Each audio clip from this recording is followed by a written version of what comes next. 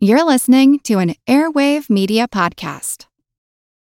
When you need mealtime inspiration, it's worth shopping Kroger, where you'll find over 30,000 mouth-watering choices that excite your inner foodie. And no matter what tasty choice you make, you'll enjoy our everyday low prices, plus extra ways to save, like digital coupons worth over $600 each week. You can also save up to $1 off per gallon at the pump with fuel points. More savings and more inspiring flavors make shopping Kroger worth it every time. Kroger, fresh for everyone. Fuel restrictions apply.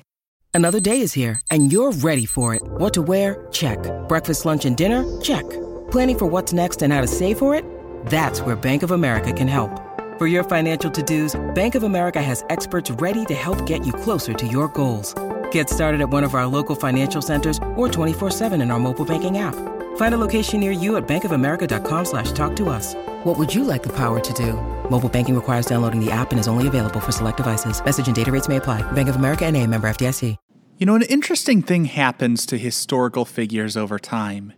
History has a way of editing out a lot of the humanity until these significant figures are elevated beyond the status of men and women, and they become these legends, these mythical figures with just unfathomable talent and brilliance. I think in some ways we do a disservice to ourselves by thinking of these historical figures on that level, because when we lose sight of their humanity, we start to think that their achievements are unattainable, that they were something that we could never aspire to be. It becomes frustrating and defeating. And so I want to take some time to put a little bit more historical context on a very familiar and inarguably brilliant artist, Michelangelo. He was an immensely talented painter, sculptor, even a poet. In his day, he was referred to as Il Divino, which means the divine. But I think if we met him today, we wouldn't be thinking, what a brilliant artist. We'd be thinking, he stinks. Feel like who art Ed? Try to slice it. Who art is Mr. Wood art Ed me? Good. Either way, it's ambiguous. It works on so many levels. I know. That's off to a great start. Welcome to Who Arted, where we explore visual arts in an audio medium. I'm your host, Kyle Wood, and for this week's Fun Fact Friday, we're going to focus on some of the forgotten details about who Michelangelo was outside of his studio and outside of his body of work. Now, it is commonly known that hygiene practices were not always what they are today.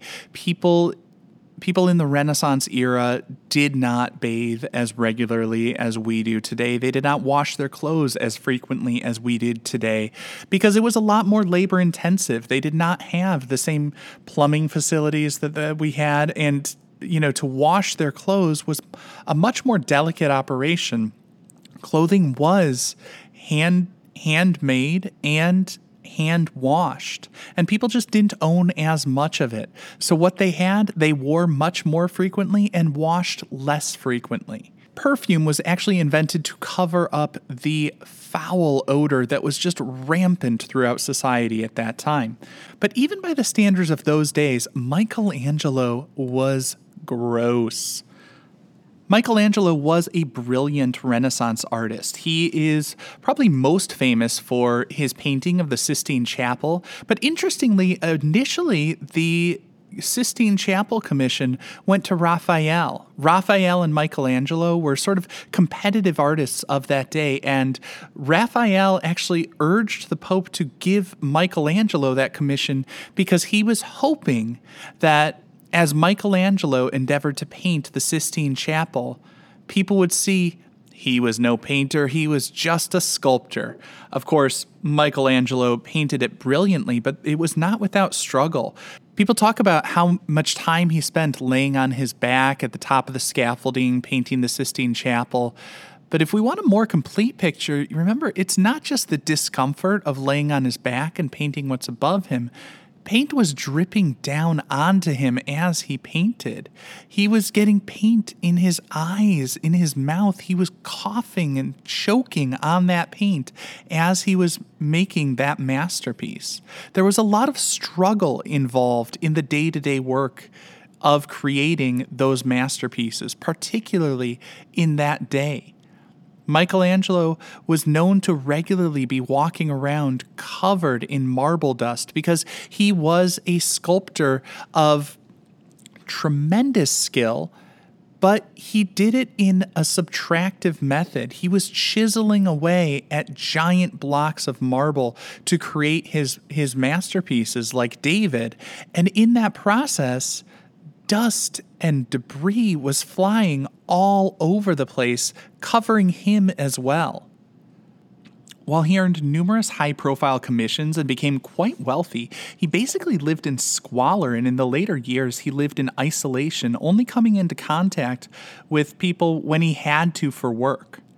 I imagine other people probably weren't too disappointed to have Michelangelo keeping it to himself, because he must have been pretty ripe. I mean, he rarely, if ever, bathed, and he wore his clothing to bed with him. He always slept in his boots, for reasons that are not entirely clear, although since there is no historical record that conclusively states why he did this, I'm going to feel free to just wildly speculate, knowing that nobody can really contradict me, and say it's probably because his work environment was covered in dust and sharp little shards of rocks and debris from all of those sculptures that he was surrounded by.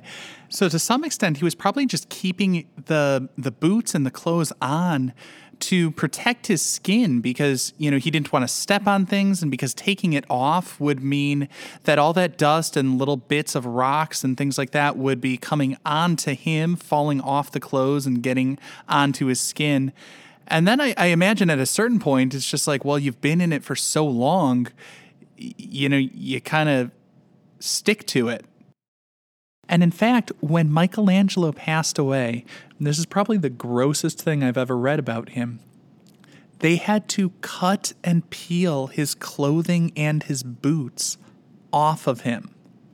So Michelangelo created some of the most beautiful and breathtaking works of art we have ever seen. But if we ever saw him, we'd probably want to hold our breath, because dude was kind of gross. This concludes this week's episode of Who Arted. If you found this tolerable, please like and subscribe on Apple Podcasts, Spotify, or wherever you're listening. You can find images of the work being discussed this week and every week in the show notes, on Twitter @WoodArtEd, and on the website whoartedpodcast.com. Podcast done.